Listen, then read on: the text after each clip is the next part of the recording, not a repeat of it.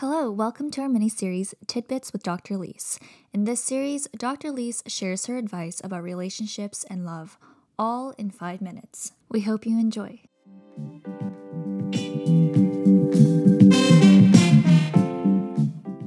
In today's tidbit, Dr. Lise shares her advice about getting over heartbreak. Heartbreaks. All right. So mourning in relationship, any relationship, either someone dies or your relationship breaks up. The two things that makes us mourn and be sad for a long time, create our heartbreak, is if we have fear or guilt or both. So when we have fear and guilt, that makes us mourn even more. So if you're afraid of the future without this person, it's often if you thought that this person was it and now you lost this person, and then you imagine you'll never have love in your life. So now you're projecting yourself into the future, imagining that you'll never have anybody again in your life. That creates fear, which makes you miss that person even more. So that's one thing, is sit down and figure out, what is my fear? What am I afraid of? Am I afraid they're going to start going out with somebody else? That's also another one. And what does that fear show to me? Well, it fears to me that I'm insecure.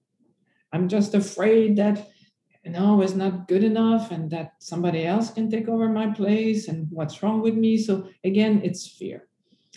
Guilt can be, I was not nice enough. Why didn't I do this? Or all of these things that we worry that we didn't do come up. So again, if you're feeling guilt, sit down and figure out what would have been the drawbacks actually if you had done those things that you didn't do. And you will see there's always a reason why you did or didn't do those things. And you can get clues from that, because remember, the aim of a relationship is to teach you how to love. So when a relationship ends, if you can actually gain wisdom from it, you're successful, because you learn things you obviously were blind to that made this happen. So now you're wiser, you have more self-love because you understand the bigger picture, and which will allow you to find the person that's supposed to be your mate. So to get over a heartbreak, so find out your fear, your guilt. And the other thing is spend some time connecting with your heart.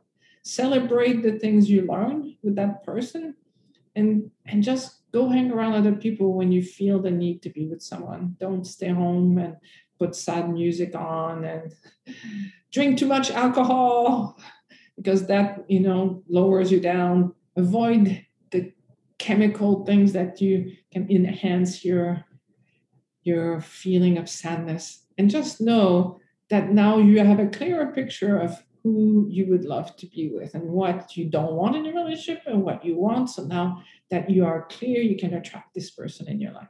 Thanks for tuning in to Tidbits with Dr. Lise. We have new episodes every Thursday.